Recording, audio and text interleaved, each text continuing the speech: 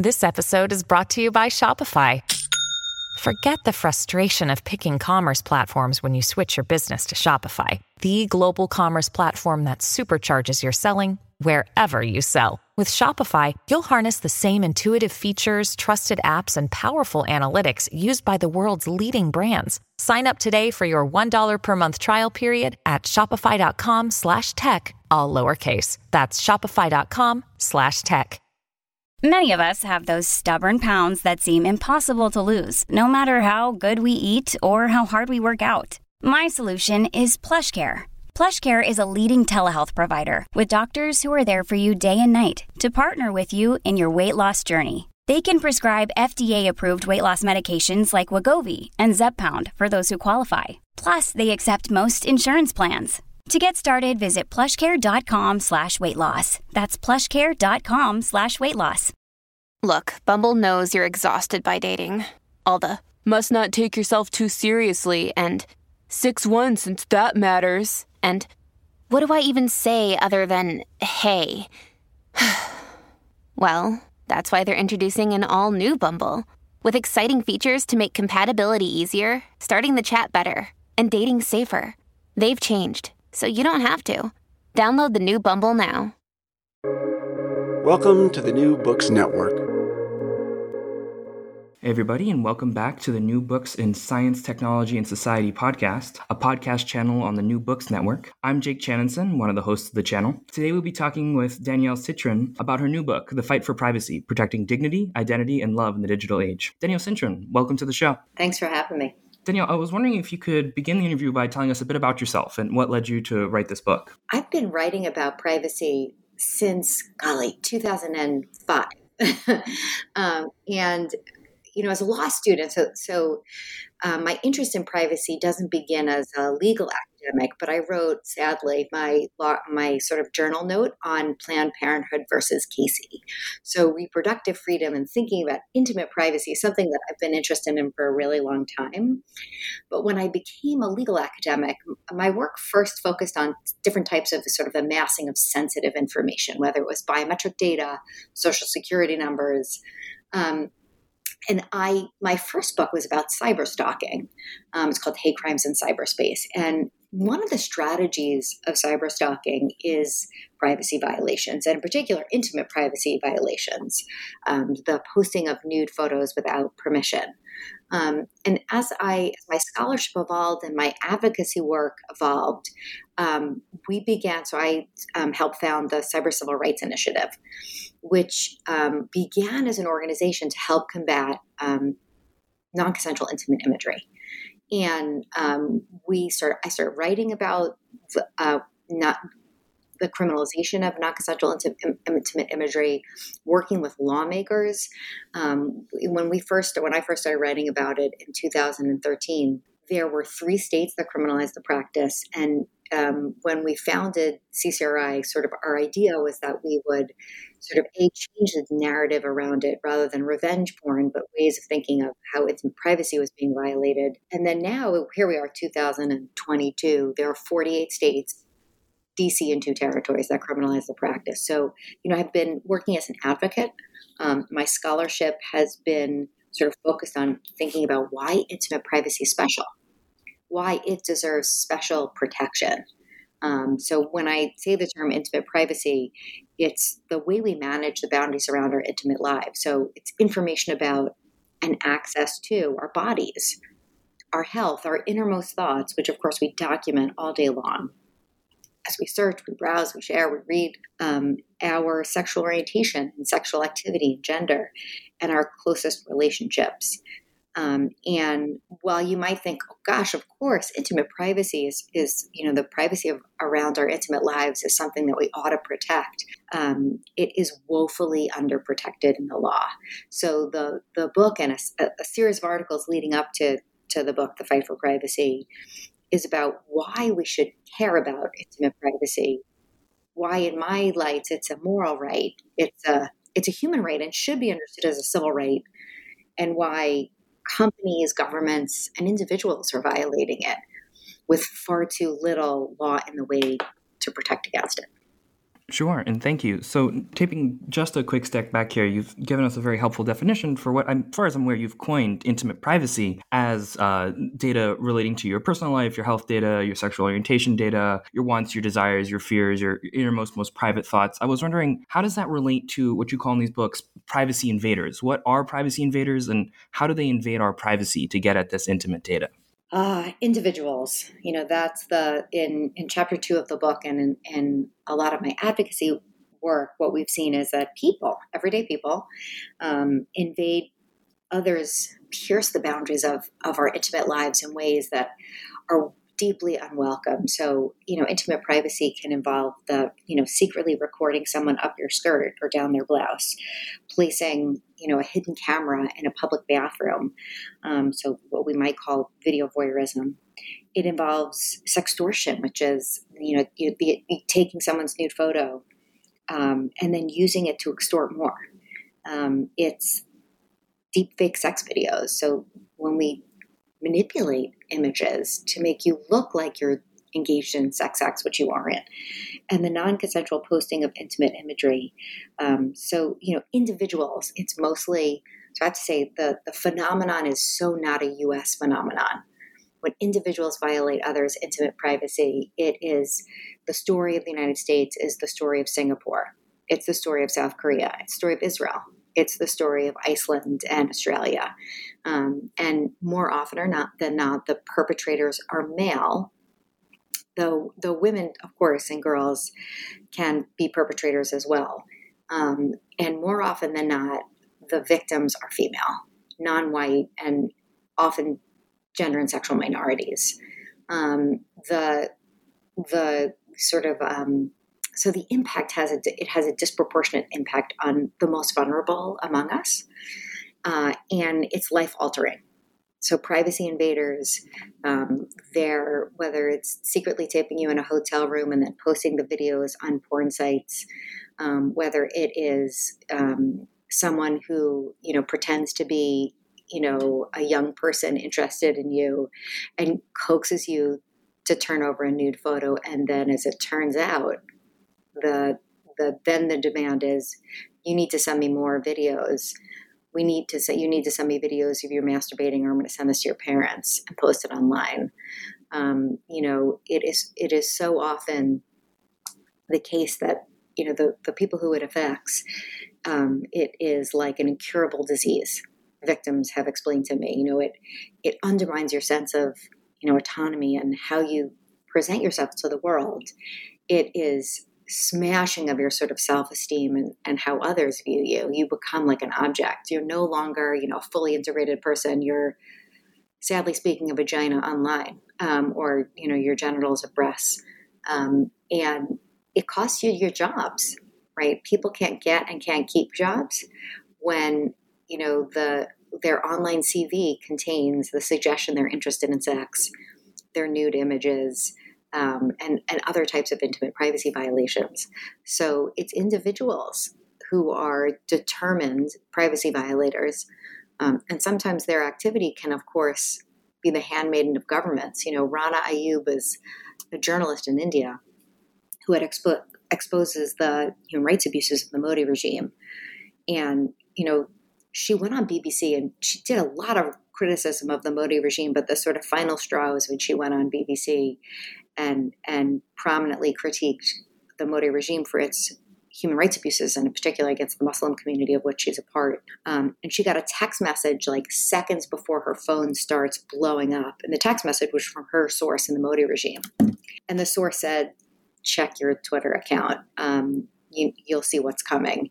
And there was a video of her that looked like she was engaged in a sex act. She never engaged in that sex act, but the Modi regime sought to silence her with what we call a deep fake sex video. It was within 48 hours on half the phones in India.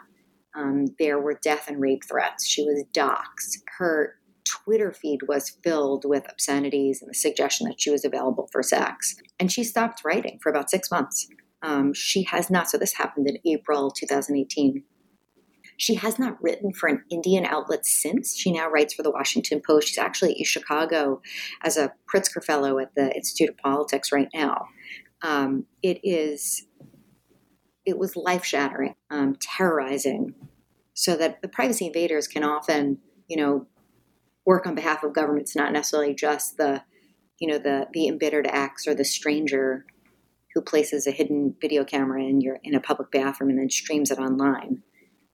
It can also be at the hands of governments. Sure. And throughout all of this, there's a common thread of technology sort of as a force multiplier. Instead of me with my old-fashioned camera taking a couple pictures and getting them developed, which is a limited number, it's a digital file, so it can be seeded and distributed far and wide. What role do large tech companies or platforms play in enabling these privacy invaders? So because digital tools enable sort of the viral spread of intimate images and other kinds of intimate information, the technology itself ensures, like, it exacerbates the harm. It means that it can be dispersed further and wider and reach wider audiences and immediately. And we certainly know that content platforms are the enablers, right, of this kind of abuse. And there are 9,500 sites whose raison d'etre is the abuse of intimate imagery. So they have the most uncreative names you've ever heard: Hidden Cam, Hidden Camera, Video Voyeur, Mr. Deepfake Sex Videos. And most of these sites are hosted in the United States or Russia. And the reason why is because why is the United States so welcoming? You might say, like, I thought we were a nation of laws. In 1996, Congress passed the Communications Decency Act. Now, we can pause and say the word decency for a moment. Let's hold it there, right? Decency, the idea behind the law was basically to criminalize porn, which now I think seems totally absurd. Here we are in 2022. Most of the statute is struck down. But the one provision that remains in the ruins of the Communications Decency Act is Section 230, and the title of that statute is Good Samaritan Blocking and Filtering of Offensive Content. So it's Congress's words, not mine. And the idea was to provide an incentive for platforms to self-monitor, because Congress knew there's just no chance, this is 1996, that companies would be able to that federal agencies could address all of the abuse on their own. And courts have construed the provision in such an overbroad fashion that, so this is the words of the part of the statute that I'm going to talk about. It says, no interactive computer service will be treated as a publisher or speaker of information provided by another information content provider. Now, it's initially drafted to respond to the notion that if you're trying to clean up the internet, we're not going to treat the defamation that you don't find and take down as the publisher of that defamation. That's the original test case that causes Ron Wyden and Chris Cox to team up and write this part of the statute. But it's been interpreted in such a broad fashion that even sites that encourage, solicit, or keep up intimate privacy violations, they get to enjoy the immunity from liability. So the worst of the worst actors are enjoying this immunity. So that's why we have these 9,500 sites who their business model, they're often subscription-based, like $29.99 a month. Their part of their business as well is the collection and exploitation and sharing and sale of people's intimate data, so the subscribers' data. And there's nothing victims can do, right? They can't sue these sites when they've tried to. The sites get to say, well, go for it. Try to sue me. You'll find out that having spent money on lawyers' fees was a useless proposition, and they're right. Courts have found sites like Texan with 3 X's in the title, .com, immune from responsibility. So content platforms play a huge role in enabling and soliciting this really destructive abuse. Sure. So something that comes to mind for me is around the same time the Digital Millennium Copyright Act was enacted in the late 90s. And so if I post, my favorite show hypothetically is an old Tom and Jerry cartoon that is still under copyright on Twitter, Twitter may ask me to take that down or may take it down forcibly if the copyright owner becomes alerted. So if I post sensitive information, it will literally be gone without you having to say a word, thanks to Content ID software filtering. So we cherish, copyright protection. So, but women's bodies, not so much. Right. So, but that was actually where my question was going. Is so intellectual property has more rights on the internet than women's bodies. You're damn straight. Right. That's very upsetting. Yeah. The DMCA. So Section 230, the Decency Act, has exemptions, a few narrow exemptions. And one of them is federal intellectual property law. So that includes, of course, the Copyright Act, which allows notice and takedown, and then enables you to sue a copyright violator if you don't take it down. Right. So what's interesting and devastating at the same time is, unlike the movie or, the media industry, which can and often impart, that the Content ID filtering software will immediately take down that episode of Tom and Jerry or of a recent movie. Like, you just will not see it. Sometimes women themselves have taken these photos and can claim copyright in these photos. They'll go to sites and say that, listen, I took that picture myself. My ex betrayed my trust and posted it here online. And so what most of these sites do is just say, sue me. And what they realize is that most victims don't have the money to bring a lawsuit. So unlike movie, TV, media, heavily resourced, companies that, the content is taken down immediately or if filtered right away. Sure. So that naturally leads the question. DMCA is not an available tool. No, it's just DMCA is an unhelpful tool, though, most of the cases, the photos are not taken by the women themselves. But in the case that it is, it's also not even an effective measure. I understand. So should Section 230 be amended? And if so, how? Section 230 needs to change. So I've been writing about sort of proposals for reform since 2008. And when I first wrote about and argue that platforms should have a duty of care to take reasonable steps to address illegality, my goodness, was that unpopular. This is 2008. And this very notion that we would have liability for online abuse was like a heretical concept. That, the internet shall not be touched. And I was the enemy of the First Amendment. Now, the sort of interesting evolution of the way in which ideas develop is that the more obvious, I was writing about harm sort of early on in my career, like cyberstalking. And at the time, people said to me, it's not a big deal. There's only so many people are kind of making a mountain out of a molehill. But as the abuse became more pervasive, as the harms became irrefutable and obvious, and then empirically shown, the conversation around Section 230 has shifted from thou shalt not touch it to kind of interestingly, and I'll explain my proposal, but sort of bipartisan agreement that it needs to be changed, though the agreement is not there as an incoherency because there's disagreement about how and what is the problem. Right. So you've got conservatives folks saying the problem is that companies are allowed to take down my speech that I like, and, not face liability for having taken down my speech. Now, we can talk about whether there would even be a cause of action for such a thing, right? Because these are private companies and these are their platforms, right? And on the other hand, sort of the Democrats suggest the problem, and I'm with them, that the overbroad interpretation of 230 means that abuse is left up that ruins people's lives, that silences them and drives them offline.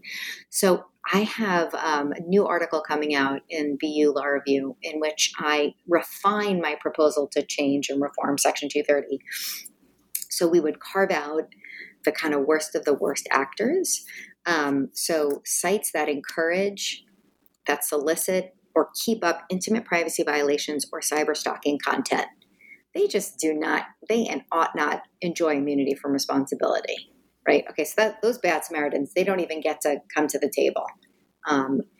But all other sites have a duty of care to take reasonable steps to address intimate privacy violations, and cyberstalking content. And in my article, rather than leaving it to courts to figure out what the reasonable steps are. I've worked with companies for 12 years on trust and safety, and we know what reasonable steps look like. So I lay out in the article the kinds of steps that companies should take to demonstrate that they're engaging in that duty of care to address life-altering, changing, destroying intimate privacy violations and cyberstalking.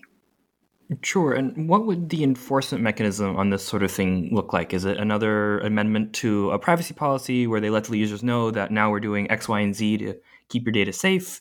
Is it something the government's doing? Is it something that me as a personal citizen, am I exercising what's called a private right of action? For our listeners at home, that means that I, and please correct me if I'm wrong, can sue a company if they have wronged me and seek of some sort of like financial damages.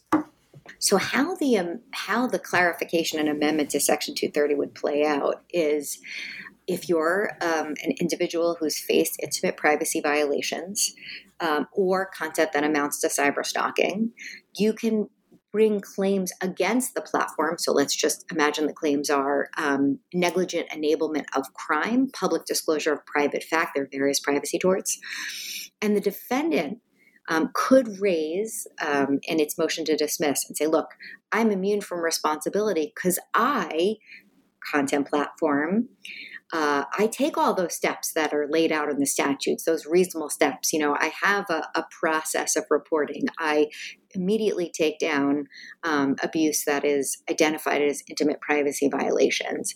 And what the court would have to do is then hear, and there would be discovery, factual discovery, on the question of whether the platform did indeed take those reasonable steps, and then apply, and a jury would apply those facts. So you couldn't, right now, defendants can simply move to dismiss without any discovery, without any fact finding. They just have to say Section 230, and if the case doesn't involve intellectual property or the Electronic Communications Privacy Act or the knowing facilitation of sex trafficking, the suit is dismissed without any discovery, without any answer of the complaint. And what my amendment would do would be allow victims to bring their cases against platforms and to press their claims for harm and for redress for those harms against those platforms. And if platforms wanted to avail themselves of that legal shield, they'd have to prove it, that they warranted, that they took those reasonable steps that are laid out in the statute. And then juries would assess that, what we call an affirmative defense, at trial.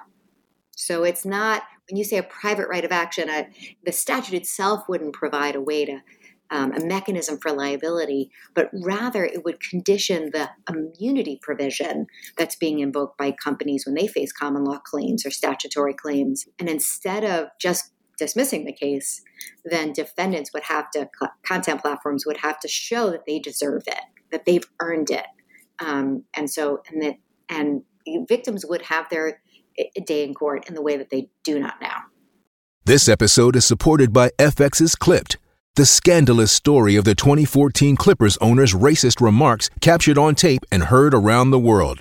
The series charts the tape's impact on a dysfunctional basketball organization striving to win against their reputation as the most cursed team in the league. Starring Lawrence Fishburne, Jackie Weaver, Cleopatra Coleman, and Ed O'Neill. FX's Clipped, now streaming only on Hulu.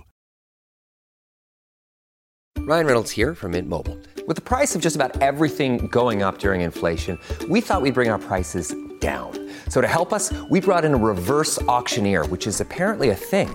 Mint Mobile Unlimited Premium Wireless. How to get 30, 30, bit to get 30, bit to get 20, 20, 20, bit to get 20, 20, bit to get 15, 15, 15, 15, just $15 a month? Sold! Give it a try at mintmobile.com/switch. $45 up front for 3 months plus taxes and fees. Promo rate for new customers for limited time. Unlimited more than 40 gigabytes per month. Slows full terms at mintmobile.com.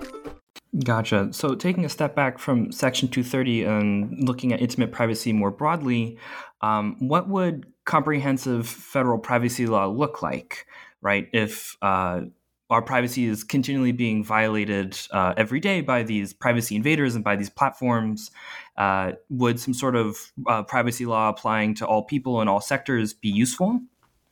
Yeah. So, and to be clear, the sort of agenda that I lay out in the book isn't just content platforms, right?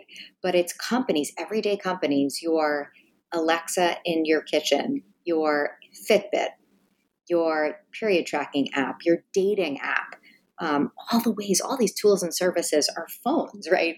Collecting location data and health data, our visits to WebMD and all the information that's collected about all of our browsing on adult sites. I'm just giving some examples. All of that information right now is woefully underprotected. So long as companies tell us in their privacy policies hidden away on a website that they are collecting information and sharing it, so long as they're not lying to us, they can do it. And so we need a comprehensive approach to individual privacy invaders, to companies, so Spying Inc. is what I call them in the book, and to government agencies, collecting, using, sharing, amassing, exploiting our intimate data. And I argue in the book that we should understand intimate privacy as a civil right, not just a fundamental human right that we deserve and that government shouldn't violate, but a civil right that, and by which I mean a legal right that everyone enjoys, that can't be given away without a really good reason. So it's just, when you call something a civil right, you would say that right means that it's not good enough to say, hey, it's really profitable to sell this data.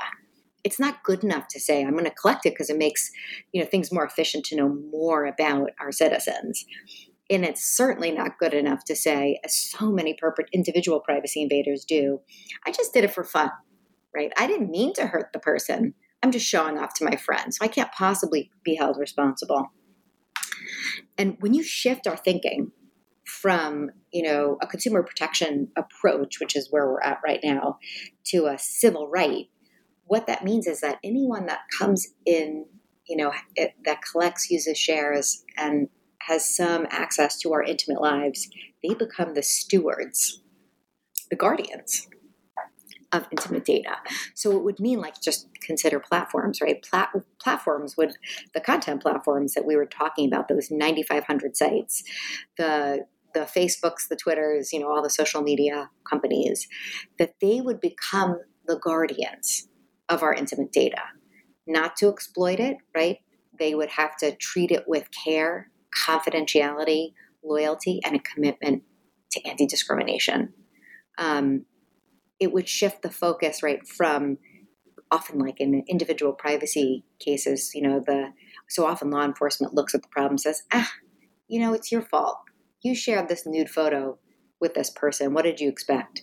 Right? So often victims are blamed. When you shift the focus from kind of an individual privacy invader, sort of see the structural damage, it would help us, I think, convince lawmakers to have a comprehensive approach to intimate privacy violations. Right now, we just deal with them. They're mostly misdemeanors. We look at them like in silos. So we don't see the connection between video voyeurism, sextortion, deepfake sex videos, non-consensual intimate imagery. In fact, a lot of this is unprotected by law at all. That is, there is no criminal statute to address deepfake sex videos or upskirt photos and down-blouse photos. And we need a comprehensive approach that recognizes that what's at stake is not only people's privacy, but their equal opportunity, right? So privacy and equality are the same story. That is, without intimate privacy, we can't, so often marginalized people can't make the most out of all of their life opportunities. And crucially, civil rights and liberties are on the line. So the more, when an individual is facing assault online, when their nude photos, right, are posted and shared on Gab, on Telegram, right, on various websites, it is impossible to engage in speech, right? So often victims tell me that they completely shut down all their accounts. It's ways that, their perpetrators have access to them. They turn off LinkedIn, even though it's professionally pretty important for them. They shut down all of their social media profiles, which helps them stay in contact with their friends, like Instagram, Snapchat, Facebook. And it makes it impossible not only to work and to live and to date, but also to speak, right? To engage with the world around you. And a civil rights agenda helps us see the significance of this moral right to intimate privacy. And it helps provide a practical kind of a framework, because we know workplace, educators, public accommodations, and public, all the public transportation, right? they're viewed as the guardians of our important opportunities, right? And they owe us duties to make sure that they're free from hostile environments or that people are accommodated and can use these, let's say, just take public transportation, for example, right? They're the guardians of people's important experiences. And I think we ought to understand companies, content platforms, governments, and individuals as the guardians of our intimate data as well. Sure. So if companies, probably a subset or maybe an exact set of what you identified as spying Inc. are guardians of our data and need to trade it responsibly, does it mean that a portion of the solution to this problem is a technological solution? Industry norms absolutely play a role. But what Congress would have to do is pass a statute. I mean, certainly state lawmakers could do it too, but we need a comprehensive civil right to intimate privacy has embedded in law, right? And a civil right to intimate privacy in ensuring that companies and individuals and governments have this, honor their guardianship duties. There would be what that would mean is you would need a really good reason to collect intimate data, right? It would have to be strictly necessary for you to provide a product or service, and it would mean that you would have duties of loyalty. So you can't exploit data for your own purposes. It has to be in the consumer individual's interest. You have to have a duty of confidentiality and of anti-discrimination. And I think crucially, a civil right to intimate privacy would mean you can't sell that data. Period. The end of story, right? Right now, our information economy is sort of driven by when information is shared with one site, then it is presumed that you've said, okay, cool, you can share it everywhere and it can be exploited and then, shared with 4,000 data brokers, and no one's actually ever consented to that model, right? It has just been one we've presumed, and lawmakers have not stepped in. They've had opportunities to step in.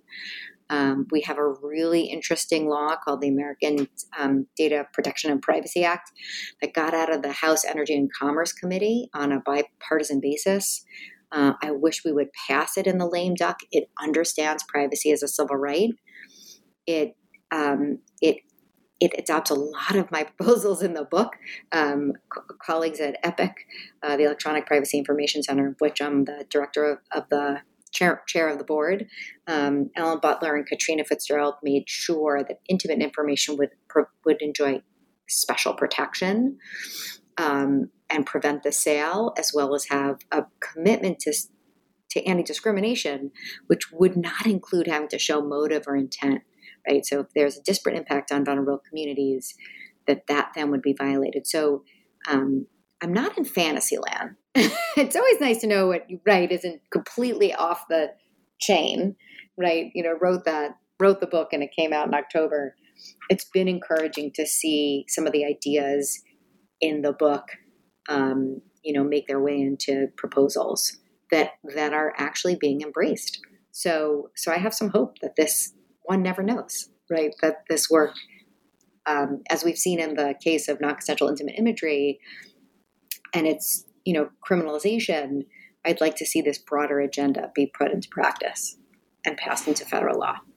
Sure. And so that's about all the time we have. On the way out, I wanted to leave you with one more question for our listeners at home, being that while we're not quite in the world where intimate privacy is protected just yet, since this bill hasn't been passed, but what can everyday listeners do to protect their internet privacy in sort of the world that we live in right now? Right. People always want tips, and self-help is a really difficult thing, right? But I think that what we can all do is educate the people in our lives about intimate privacy and respecting each other's, right? Because it's only as effective as we can teach people about its importance to agency and to dignity and to love, right? We can begin the evangelizing ourselves, right? We can bring our moral case to companies. They can, of course, choose to ignore us, right? But I would say that there are some small things one can do, cover your camera on your computer, but they're so small as to almost, I want to say, like self-help ain't doing it. So I don't want us to think that we can fix this ourselves. We can't. Sure. Well, thank you very much for spending the time to talk with us. You bet. My pleasure.